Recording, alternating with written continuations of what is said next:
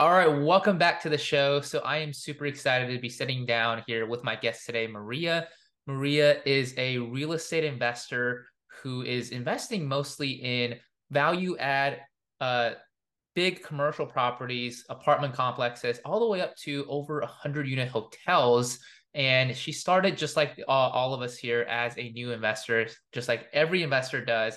But now she's working on these big projects. And I'm super excited to get her on the show today and have her talk about her story and her journey in real estate, but also some of the more interesting things that she's been working on as well, especially one of her nonprofits, which we'll definitely be getting into. And it'll be a super interesting conversation. So make sure to stay tuned for that. But Maria, welcome to the show. I'm excited to have you here. Thank you so much for having me. Looking forward to it. Yeah, no, absolutely. I appreciate you being here. I know you're super busy. You're working on a lot of different things, so I appreciate you taking the time to be here with us. Before we get started into anything, would you mind just kind of sharing your story a little bit? Telling us a little bit about how you got to this point, how you got started in real estate, and kind of what your journey was like. Sure, absolutely. Yeah, my journey actually started all the way back in college. So I was majoring in wildlife biology and conservation, which of course has absolutely nothing to do with real estate.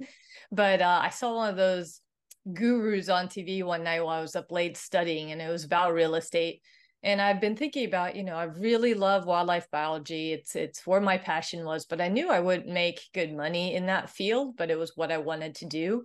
So I was thinking, what else can I do to supplement my income along the way? And so I ended up buying this course and thought there's no way this can be real, but it turned out it did work. And so I ended up buying my first rental or my first property really before I even left college. And I house hacked that, because I couldn't really afford to maintain it. So we did a house hack even back then.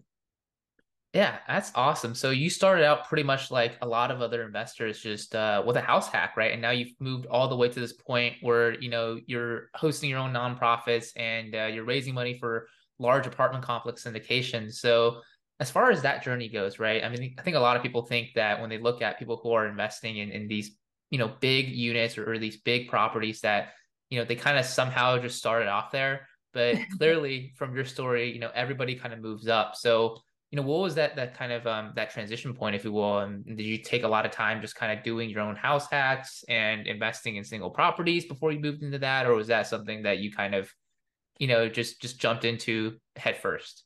Yeah, no, I did absolutely take the slow and painful road, and I don't recommend it to anybody.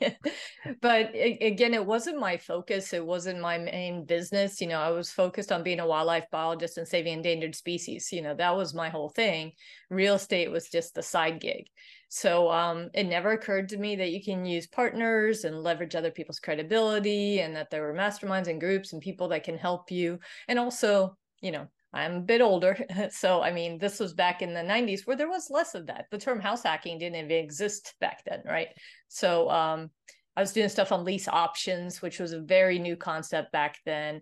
But yeah, I mean, if you want to go slow and steady, do it on your own. But once I discovered multifamily much later in life, I realized you can partner with people and go a lot faster, a lot quicker, and just, you know, you don't have to learn everything in multifamily is what I discovered. So that was just really 2019 is when that happened. I'm sure you'd probably get into it, but everybody needs that big why to really drive them if something's going to change in life. And we all get those moments in life where things change. And for me, what changed is I had an autistic son. It wasn't in the plan. So I was fine being a poor biologist, more or less throughout my life. But I started thinking about his future and whether or not he'd be able to ever fully support himself. And we had at this point, my husband and I also owned some businesses and they were doing well. But I'm like, well, will he be able to run those, take those over and do that? Or do we need to set him up with something where there's more passive income? And that's when we started thinking more seriously about real estate. And then I said, I want to scale the real estate thing. So I started doing a lot of research, a lot of reading, listening to a lot of podcasts like this, learning from other people. I'm like, how do I scale fastest? And when you do that, you realize multifamily is how you scale faster, and you do it with other people. Right, absolutely. I think, for a lot of investors, the reason why they want to get into real estate is for the passive income side, right? And Right. whatever the reasoning might be, that's the whole end goal for why getting into real estate is the idea in the first place. So I think, a big challenge for a lot of people who listen to a lot of, I guess, podcasts out there or even take a lot of courses is the distinction between active and passive investing. And there's a lot of people who are being taught, invest in fur properties or, a flipping operation. But as you probably know, those things, they're not necessarily passive investing, it's more active investing. Right, right. Yeah, and there's a big difference in the taxes on that too, right? If you're flipping houses, that's active income. So the government's taking a really big chunk of that. When it's passive income, first of all, your tax rate to begin with is lower, and then you get all the depreciation. So a lot of times you're writing off the entire income. And so in the end, it's not what you make, it's what you keep. And so there's that big distinction too. But yes, if you have a full-time job, you have a career that's doing well that you want to keep working at, taking on something like flipping or wholesaling, that's pretty much impossible. But anybody can passively invest in somebody else's big deal. If you want to get into a syndication, you are an owner in that apartment complex or retail shopping center or office or hotel or whatever that real estate might be. So it's a solid asset backing your investment, and you are a true owner in it. So you get all the depreciation tax benefits, but you don't have to do the work. There's a professional team that's handling all that. So that is the beauty of it.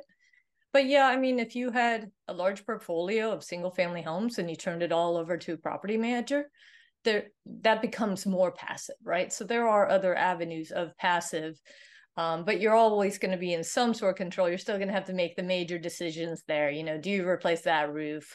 Are you going to evict that tenant? Your property manager is going to come to you with some things like that. But it can be more or less hands off. But flipping, wholesaling, no, definitely not. Definitely not passive. Right. It's like having another job, right? Like you It said, absolutely is. Yeah. yeah. Yeah. And sometimes it's even more stressful than your current job, right? With all the financial risk that you're putting into it. So I think, a good question that I, can think of as far as, what you've been doing with multifamily is the benefits of multifamily. And I've talked to a lot of investors about this. But as far as just comparing it from a purely passive income standpoint, as far as investing in multifamily and syndications, from what you know and what your perspective is, what would you say is the comparison between that versus, maybe some other popular ones that are being talked about out there, which is investing in, single family properties through turnkey providers is another popular one, and also maybe some of the other asset classes out there like commercial spaces or even self-storage units. Sure, sure. Yeah, I mean, there's pros and cons to absolutely everything. So I wish I could say there's one asset class or one particular way that's just all roses, and that's just not the case. But I think one of the things with multifamily in particular that makes it so, what's the word I'm looking for? Lucrative, I guess, is there's just this constant demand for housing, right? Demand Right. for other things come and go. We saw the office space really get hit during COVID, right? But we generally don't see that in the multifamily sector unless you're in a area where people are moving from and to. But if you're staying in those hot markets, it's just a fairly safe investment. There's also such room to scale. You get that economy, my words are really failing me today. I do apologize, but economy of scale, really. So when you have one single family home and that one tenant moves out, all of a sudden you went from 100% occupancy to zero, right? Right. I mean, it would be very difficult or rare that you have 100-unit apartment complexes, then everybody moves out on Monday. That just doesn't Right. happen. So, I mean, you just factor in that you have a 5 to 10% vacancy, and that's just part of the cost of doing business. But very rarely does your income just completely disappear overnight. And somebody maybe totally beats up that house on their way out, and now you got to spend all this money to fix it and all that. So overall, I find single family homes really is just very risky. It can be very risky. And there's also the personal liability, right? You have to sign on that loan. If for some reason you can't make that mortgage, first it's going to ding your credit, and secondly, you could end up foreclosing and actually losing the property, right? When you invest passively in a syndication, you're not signing on the loan, right? Most of the time, it's a non-recourse loan, meaning that there's nobody who's going to personally foreclose and take a hit, right?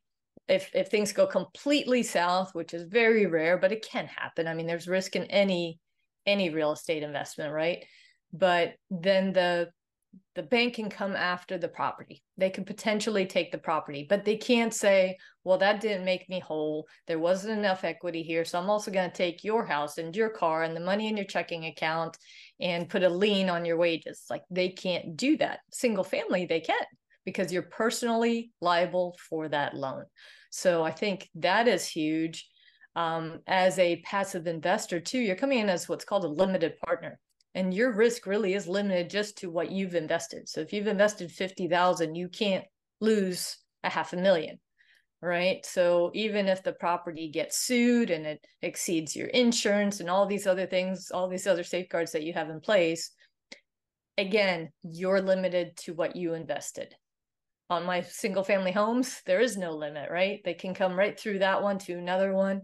I know some people will put them in their single family homes into limited liability corporations to try to reduce that. And they'll go through the painstaking process of putting each house that they own into a different LLC, which is also very expensive to keep up, maintain, establish. It's a pain in the butt.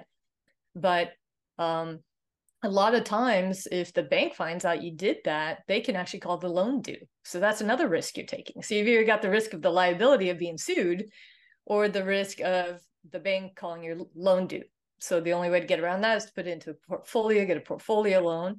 But then if one property goes bad within that portfolio, it could foreclose on the entire portfolio. So there's just so many more risks in the single family home realm than there is in multifamily, in my personal opinion.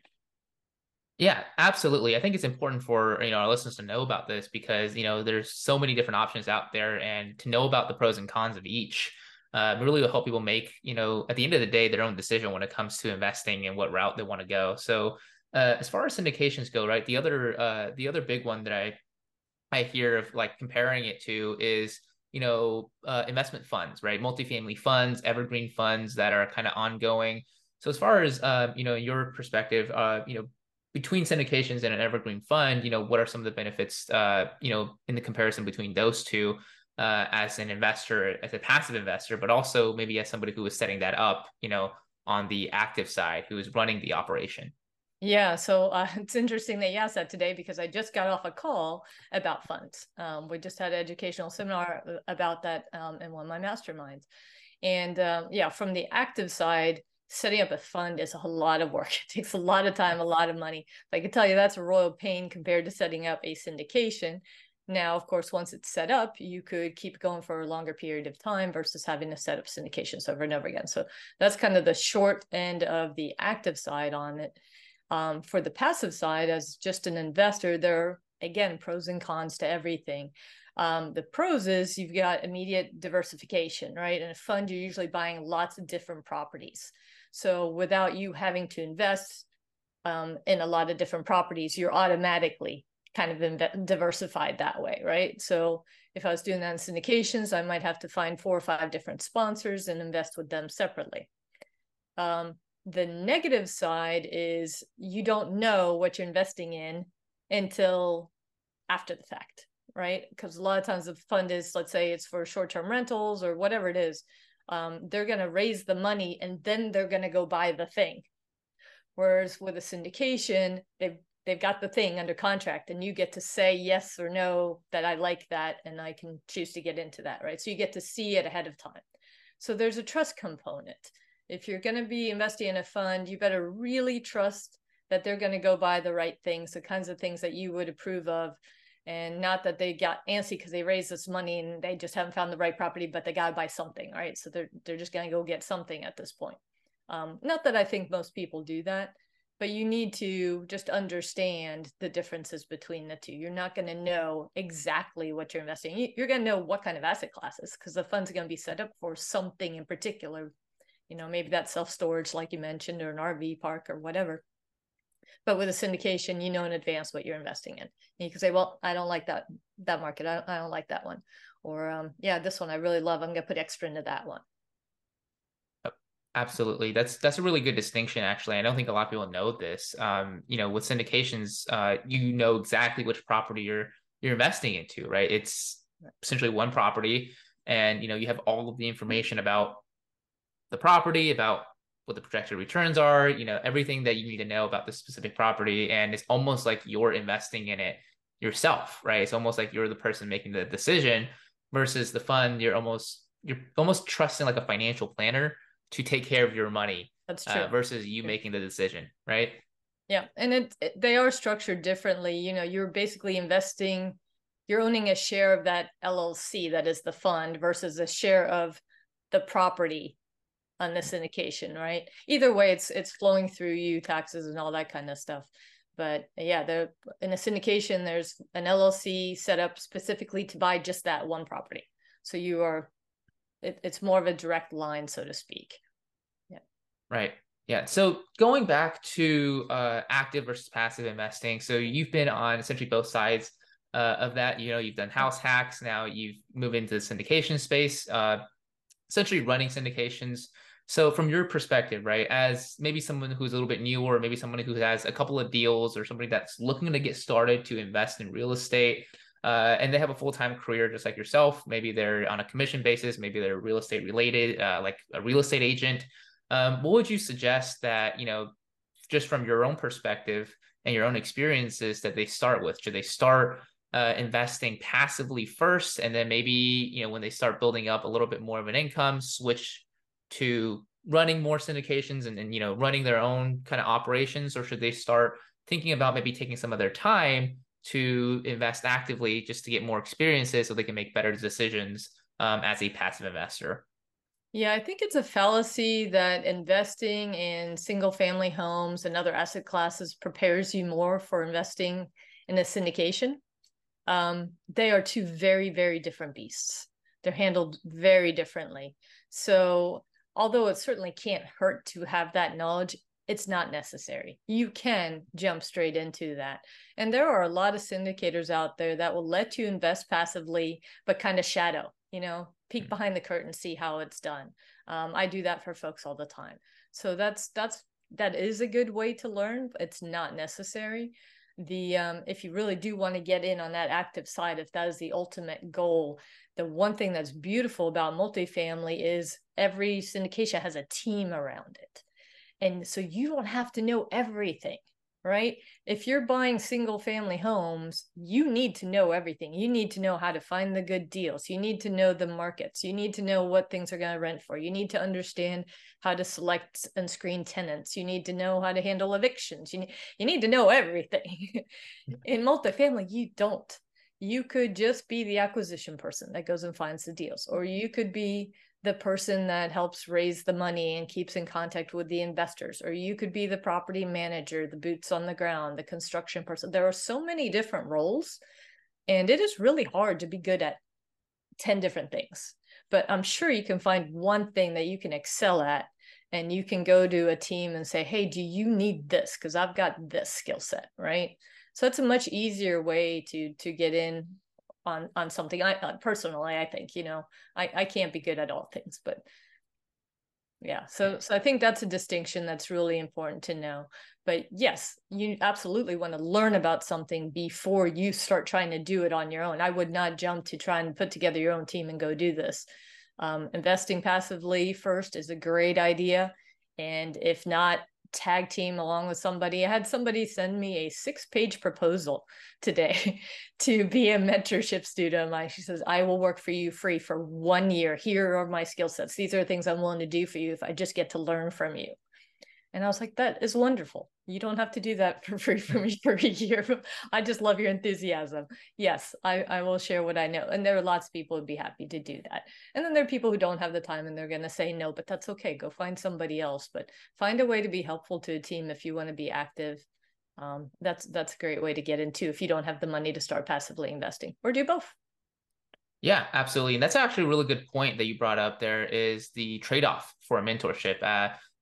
A lot of newer investors come in and they almost I won't say a lot, but there are some people that come in and they almost expect free mentorship from experienced investors. And there are people who are very giving, and they've been in the business for a long time, and maybe they're semi-retired with all the passive income coming in, and they're wanting to help people. But usually, kind of in the heat of the business, a lot of investors, they're going to be like, well, what are you offering me, right? So why should I help you? Are you just going to take away my market share? So as an investor, right, who is kind of in that position of being more of a mentor, what are some things that I guess you would be looking for, a mentee to take on who may not be able to invest passively, but want to, like the person that made the 6-page proposal, like what are some things that you think a newer person who might not have a lot of experience in real estate can really bring to the table so that they can be a part of the team, they can be a part of the operations, get a, kind of a peek behind the scenes, if you will, and get help and get mentored. Yeah, I mean, organization is huge. You have to keep track of so many things. You have to track all your Mhm. metrics. You have to track your investor returns. You have to track your payments. There's bookkeeping. So, I mean, even just something like come in and do some of the tedious admin stuff that we all hate. Like you can just come in and do that. And that's going to give you a really great idea of what goes on behind the scenes, right? Because you're going to have your hands in all of that. Market research, anybody can do that, but it takes time, right? So if somebody comes to me and they have a deal in a market I'm not familiar with, and they want me to maybe join their team or raise money for their investment or something, I'm not going to do that unless I know absolutely everything about that market.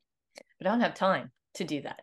So if somebody wants to do that research for me, of course, the person that's pushing the deal is going to give me all sorts of stuff, right, and tell me it's great, but I need to do that independently. That's part of your due diligence. So I would love to have somebody who does that and then just gives me the highlights, the bullet points on something like that. So those are just a few things while you're gaining your skill sets. Finding the deals is always key. It's very difficult, but if you can make those broker connections and you can get those off-market deals and bring them to me, I'll partner with you all day long. So if you bring me a good deal, you're immediately in, right? But that's a very hard thing to do. But if you can do that, that's kind of a sure foot in the door, right? Right. Yeah. I think, these are all really good points for newer people looking to start out, right? It doesn't take too much, but if you were willing to trade your time, right, somebody else is willing to trade back their time to help you as well. But you have to be willing to trade your time up front. So another good point there is, there's different people in different stages of their life. Some people might have more time than money.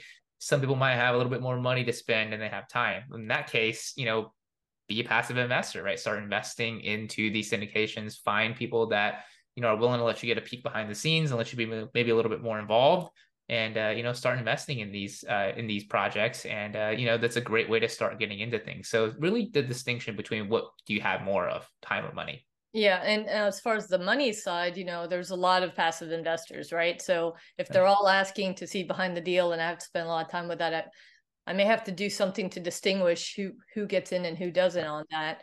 And one thing people don't realize that you always need in these deals is what's called risk capital. If someone has money and they're willing to put in risk capital, that's going to immediately get you on my team, right? So the risk capital is the earnest money down that you put down when you first go into contract. It's the money you spend on due diligence. You can imagine what it costs to inspect a large apartment complex. If you know what it costs to inspect a single family home, now we're going to do that times 100 units, right? And we're going to inspect the sewer lines and all that. And that's money that you put out front that if you close and everything goes well, you're going to get that money back. But if you don't necessarily get it back. The earnest money deposit, usually you can get back within a certain time frame, and then it goes hard if you go past that. But what you spend on an appraisal, on an inspection, on environmental assessments, things like that, that's money that's out the door that's not coming back, even if you don't close on that property, right? So somebody has to come up with that on every single deal. And that's usually one of the partners. So one way to become a partner in the deal is to be the person that provides that money. And you instantly get a piece of equity for doing that, usually a pretty good sized chunk for providing that money. And you still get your money back at closing. So if you close, in the end, you have no money in the deal, which is beautiful, and you have equity, but you're taking a risk, right? So if you're not particularly risk averse and you have some money, that's a good way to get in. And all deals also need key principals. Those are the people who put up their bank account towards the bank. They want to see that you have a certain amount of liquidity and that sort of stuff. So you don't necessarily have to know everything about real estate. If you got that big bank account and you're willing to lend that credibility towards the bank, that's another way that you can get into a deal. It doesn't necessarily cost you anything, but you're just using your reputation and your good credit. Right. Yeah. It's always a trade-off, right? A give and take, right? What are you giving so that you can take something away from Right. the investors themselves? But you have to give before you take. So it Yes. comes in many forms. But if you're willing to give, then there's always going to be reciprocation as far as from the team or the investor themselves to kind of let you in on things a little bit more and even, give you the piece of the equity, like you just Right. said. Yep. Yep. Yeah. So, kind of switching gears a little bit, I do want to really kind of talk with you a little bit about the nonprofit that you are currently working on. So, you mentioned that one of your big whys was that your son was born with autism, and your nonprofit that you're working on right now, that we talked a little bit about before the podcast, that is really where the focus is. And I can definitely tell there's a big passion coming off from you working on this project. So, would you mind just kind of walking us through how that got started and what is it really all about? Because I do know that it really does feel, I would say, a pretty big need in the marketplace, what you are doing with your nonprofit. Absolutely. Thank you. Thank you. Yeah. So, I mean, when it comes to need, absolutely. Right now, well, the statistic that just came out, we don't know if it's real or not, but the CDC just came out with new statistics saying 1 in every 35 kids in the United States is now diagnosed with autism, which just blows my mind. So, the previous statistics was 1 in 44. The CDC did say because of COVID and delayed diagnosis, the new numbers might be slightly inflated, but whether it's 35 or 44, that's still a crazy number of kids being diagnosed with autism these days, and that curve is just exponentially increasing. So it's really kind of frightening. And the fact is that once these kids turn 18, it's like they're just dropped, right? There's support all through school, not great support, but there is support, and then they become adults and it's like there's nothing there. And so what we want to do is develop communities that have that continued support system, because as I've known with all the parents that I've gotten to know over the years, my son attended a school specifically for kids with autism, so he was in the same school for many, many years. We got to know all the parents there, and they all have that same fear, like, what happens when something happens to me? Right? Right. Who's going to look after him? Where's the safety net? Who makes sure there's something in his or her life that is meaningful? A job, a career, friends, all those things that we kind of take for granted, that as your child grows up, they become adults and they just kind of do these things, right? Well, that doesn't necessarily happen here.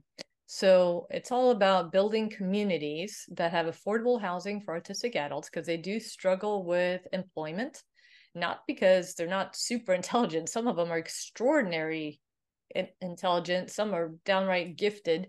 Not everybody, but I mean, they're all capable of work. But because they generally have social skills that aren't very good, they really blow the interviews. I know my son is horrible in the job interviews. And we all know that the people that advance in companies isn't necessarily the smartest people. It's often the people who schmooze their way up well or just are very good socially, right? They lack those skills. And so they can struggle from a employment standpoint. And so the housing needs to be fairly affordable. They need a community of people that they can make friends with, people that understand them. And other autistic people are exactly those. So it's a community specifically for autistic adults. And it has other integrated services, somebody to check in on them, make sure they're okay, help them with transportation to get to their jobs, because oftentimes they don't drive. About 50% of the population does not drive. So just lots of services like that. I could go on and on and on, but I don't want to take up your whole podcast. But that's the general basis, is to provide this. I just saw this huge need, talked to all these parents. My son's entering adulthood. I'm wondering where he's going to live. And then I'm also doing this real estate thing. So I'm like, hey, let's just combine these things. let's do this. So Yeah. yeah. Yeah, absolutely. And I mean, you're doing a lot of great work, I think, in this because not from my knowledge, I don't think there's anybody else out there doing something similar to this, providing this need in the marketplace for autistic adults, with all the help they can get, as far as affordable living in the community, and also the, like you said, the services, right, the amenities to actually be able to help them to get to their jobs. And I know a lot of parents that kind of we know in our circles with autistic children, or just children with special needs in general, Yep. that is a big struggle. It's like what happens when they turn 18, or what happens when something happens to us, right? Like you said, what happens when we pass on, and what happens to our kids. So it's really interesting that you guys are doing this. So how long have you guys been working on this nonprofit project, and kind of where is it in the stages as far as moving forward? Yeah, we started it during COVID, and apparently everybody started a nonprofit during COVID. So it took a Right. really long time to get through the IRS and all the paperwork and just setting it up and getting it going. So it's still fairly new. We're still shopping for like the perfect complex right now. We've set up partnerships with like the University of Central Florida, and we're looking at a couple other partnerships where they will actually have university students who are majoring in special needs, whether that's special needs therapy or special needs education or medical or whatever, where they can cohabitate with the autistic individuals, kind of like a student housing setting. So we do roommate matching, so they get built-in friends, and then they have we're gonna call them neurotypical, right? You might call them normal, but I don't know what a normal person is. I'm not normal. Um, but student living there, just kind of eyes within the apartment, making sure everything's going on well, right? But it's mutually beneficial because they're learning about the community they're going to be serving, and we're getting that extra assistance on the inside. So we've set up those partnerships, and we've got 18 different apartment complexes we're looking at right now to see what's going to be the best fit for this. So we haven't launched it yet. It's very, very close, though. We are starting to take soft commitments from investors who want to invest in this, which it's a very unique investment model. It's a syndication, but it's not one that sells in 5 to 10 years, which is typical of the syndication cycle, right? It's a forever hold. So this is fantastic for any parents of special needs kids, because if you want to pass down money to your child and make sure they are taken care of after you are gone, if you just hand them cash, who knows what they're going to do with that, right? If you hand them a real estate portfolio of a bunch of single family homes, are they going to know how to manage those? Are they going to have any clue what to do? And what keeps them from selling it the day after you pass away? Nothing, right? But what you could do in this case is you can invest in something like this that's going to provide cash flow forever. And you put the beneficiary as a special needs trust you've set up for that child. And it will just cash flow money to them in perpetuity. And we'll still have a refinance event. So about 7 to 8 years into the process, we'll refinance the property. So you'll get your initial capital back. So you have no money in the deal. And then it's forever going to cash flow to you, and then eventually to your child. So it's a really great way to set them up. They'll never have to manage anything. It's completely passive, and it all just funnels to them. They can't sell it and get rid of it and then end up broke. So it's got that we're trying to solve a lot of problems all in one big package. And for people who maybe have their child living there, it could be a way to pay for them to live there. You could buy a share of the complex, and that can provide the income to pay for their rent and housing and services. Yeah, that's actually really interesting the way you guys have set it up, because that's exactly what I was thinking about. If there was a parent with a child, maybe they wanted to live there, right? They can buy into it and essentially be an owner of the community that they're actually living in, which is, I think is a fantastic idea. Being an actual owner of the community that you're living in and you're a part of, Yeah, and you're getting returns from that because you're contributing in one way or another to the maintenance and the survival of the community. that's right. So that's really interesting that you guys are setting it up like that. So a little bit more in detail, if you don't mind me asking. So as far as returns goes, you mentioned having consistent cash flow. It's my knowledge that syndications don't necessarily have that when you're selling it off in 5 to 10 years. You're just necessarily cashing out at the end of the 5 to 10 years. You're not necessarily getting returns every year. So as far as investing in this nonprofit goes, you're actually getting cash flow returns every year from your investments, and you're still able to cash out in the refinance event. Right, right. So you're correct in that syndications don't necessarily cash flow heavily during the whole period. Right. The most money comes when you sell at the end. But they do generally, it depends on the syndication, do cash flow some. So we tried to aim for a cash on cash return, somewhere around 7% on most of our syndications. It might, at the front end, it might be 4 or 5%. It builds over time, might get up to like 10%. And then you sell and you get like a really big chunk. And so the average might Right. be like 14% or something if you were to average that out over all the years. But you're right, it's not equal every year.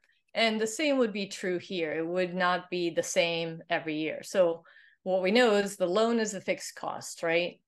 And your overall expense part of the equation is always lower than your rental equation. So even if your rent and your expenses are going up by the same percentage every year, say everything's increasing at 3% a year, because the expense makes up a smaller part of that equation, there's always going to be this growth, right? So eventually the income becomes much larger than the expenses, and the biggest expense being the loan is fixed. So that's the beautiful thing. So the return on investment will grow over time. And then when we refinance to give you your initial capital back, that cash flow is going to drop back again, right? A little bit now, Right. because you've taken on a bigger loan. So you're going to go back to a little smaller amount of cash flow, and then it'll grow over time. But what our end goal is that you are going to be cash flowing at least 10 to 12% long term there. So once all that business at the beginning is done, right? Your initial just purchase cost and all that, and then your refi after that, you want to expect to have 10 to 12% return on your money. And that's kind of what you can count on long term for yourself and or your special needs person that might be inheriting it. So Yeah, that's actually really, really good. I mean, for investments, right? Having it grow over time, the cash flow, that's pretty common for a lot of investments out there. So, I think this is a really interesting, really interesting investment. So I'm assuming, and correct me if I'm wrong here, but multiple apartment complexes, right? That's the goal. Multiple just like yeah, syndications, right? yeah, Multiple, and but exactly. So we're trying to build the perfect model here in Florida. That's where I'm at currently. Because we have this partnership with the University of Central Florida. They have a whole autism program there called CARD, Center for Autism Related Disorders. That's housed at UCF. So they already have a lot of expertise. They're already doing a pilot program like this on campus. And they're looking for some place for these students to go once they leave campus. They can only be in the campus program for 1 to 2 years. Then they need somewhere else to go. So they've already sort of got a pipeline coming.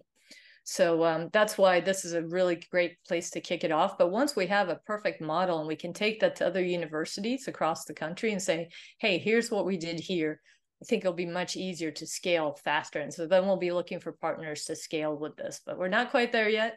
But hopefully by the end of this year, we'll have our first place, and then we'll see where we are next year. Yeah, that's fantastic. I can't wait to kind of see this progress, yeah, because this is really you guys are doing a lot of good, and it's a really cool model that you guys are building out with partnerships with the universities as well. So I'm definitely full support of it, Thank you. and can't wait to see how it progresses. And just one last question for you, and on this specific topic as well, setting up a nonprofit, right? I think there's a lot of people who might have desires or aspirations to set up nonprofits, either you know soon or sometime in the future. As far as maybe just comparing it to setting up a syndication or just in general, how difficult or hard is it to set up an actual nonprofit? Is it It's a easier, royal much harder? pain. It's a It's real a royal pain. pain. I couldn't have done it without some really amazing attorneys that volunteered their time for us. There's I don't know if I should name drop it. They may not want me to, so I won't. But Right. there's a group of 3 attorneys here in Orlando, all of whom happen to have autistic children. And they formed a firm together, and they basically said the resources of our firm are at your disposal. So that was absolutely wonderful. So they not only made sure that we got everything set up exactly correct from the beginning, but they have helped me with every other step, being able to take a donation, a $5 donation. There's a bunch of paperwork for that. and just making sure you don't know what you don't know, and having somebody in your corner that tells you all those steps is absolutely invaluable. So yeah, look for people like that in your community for whatever cause you might be looking to do, and see if there's some attorneys or someone that can help you establish it, because I would not have gotten through the process on my own. Right, absolutely. And this, I mean, the same concept goes for building out your team, right? As an investor, or as a business owner, you got to find the right people Yes. to be able to support you, and just like we were talking about here. So that's actually a really valuable lesson just in general. And whatever your main goal is, for us, the big goals is the apartment complexes, but we're trying to provide a lot of value up to that point to serve that community. And so if you're trying to establish a nonprofit, you should do the same, because that can make you more eligible for grants and get your name out there, get people to know you. So we're doing a lot of educational webinars for people with special needs, all sorts of special needs, parents with special needs, to let them know about things like setting up a special needs trust that we just talked about. Like, how do you do that? Setting up guardianship. How do you want to structure your will? Things like that when it comes to your child becoming an adult. What are your housing options? Because not everybody will be able to live in a semi-independent apartment complex, even if somebody's looking out for them, right? So they may need other options. So what are those options? What are the government benefits they qualify for? When do you need to apply? Should you have a guardianship? What are the downsides of a guardianship? Able accounts. There's all this stuff, and you don't even know what you don't know. Again, I'm going to keep saying that, because as I was speaking with another professional that's been helping me along the way, who's actually going to be putting on a webinar for us about a bunch of this stuff very shortly here. He asked about my son. He's like, well, have you done X, Y, Z? And I'm thinking, I've done all this stuff because I know this stuff. Yes, I've got my guardianship in place. I've got these things. And he goes, well, what about Social Security? I'm like, well, he doesn't need that yet. He's living with me. He's fine. He's like, well, how old is he? I say, he's 22. He goes, if you don't apply by 23, there's a whole bunch of stuff they're not eligible for. I had no idea. So even though he didn't need it now, I need to be applying right now. If he gets accepted, then if something happens to me or my husband, he gets our Social Security for the rest of his life. I had no idea that that was even a possibility. So a lot of it is just connecting with the right people and finding out what you don't know, and then sharing that information. So I immediately hopped on Facebook and Instagram and everywhere else and shot videos and said, hey, all you people with special needs children out here, did you know? If they're coming up on that 23rd birthday, get it done, because I had 2 weeks to get it done all of a sudden. I'd been putting it off for years because I figured I had all sorts of time, right? So, yeah. Yeah, that's Yeah. very important. Give back any way you can. And our way of doing that is a lot of education. Yep, absolutely. I mean, that's exactly what you need to know about, anything that you're looking into, whether it's something about yourself, about your business, about your family, right? You don't know what you don't know. And the more information that you can have, the more, there's people like yourself out there who is sharing this information, the better it is for everybody around you. And it always comes back. So, Yeah. well, Maria, I really appreciate you being here. I really enjoyed our conversation. I personally learned a lot from you as well. And for those listeners out there who want to know more about what you're doing, either with your investments or with your nonprofit and the projects you're working on, what are some of the best ways that they can reach out to you, or maybe follow you on social media and different places that you're active on? Absolutely. Yeah, I'm definitely on all the social media platforms. So it's Maria Zondervan, Zondervan. I'm sure you'll have it in your notes. But the easiest way to find me is bluevikingscapital.com. So it's Vikings with an S. So I'm originally from Sweden. So Viking blood is there. The nonprofit is valhallavillas.org. That's also Viking based, right? But there'll be links to everything from bluevikingscapital.com. So there's links to the nonprofit. There's links to investor guides. I've got a free book I give away to anybody who's interested in getting into their first passive investment deal. Whether you're looking to do that on the active side or the passive side, this book can be really great because it kind of breaks down all the steps of what you want to look for. So that's completely free on there. And we'll list webinars. There's sample deals out there you can look at if you're not ready to invest, but you want to know like what to look for in deals. There's a bunch of samples, and there's videos. Lots of instructional, just education. I'm a big believer in education. There's a lot of educational resources on there. So check that out. Yeah, absolutely. We'll make sure to leave all of that and the links to your websites and your social medias in the show notes and the description down below, so it's easy to find. But make sure to go check it out. I think there's a lot of interesting things that Maria shared that will be interesting for a lot of us to support and go in and see for ourselves, So Maria, thank you again for being on the show. I really appreciate you taking the time to do this. Before we let you sign off here, is there any last tips, pieces of advice that you want to leave with us here? I don't have any other brilliant things to do. Just find someone who's doing what you want to do and find a way to give back to them, and they'll help you out. People want to share, people want to be helpful. Yep, absolutely. Thank you, Maria. That was a great tip. And thank you for being here today. And thank you for tuning in. And we will see you on the next show. Take care. Take care. Thank you.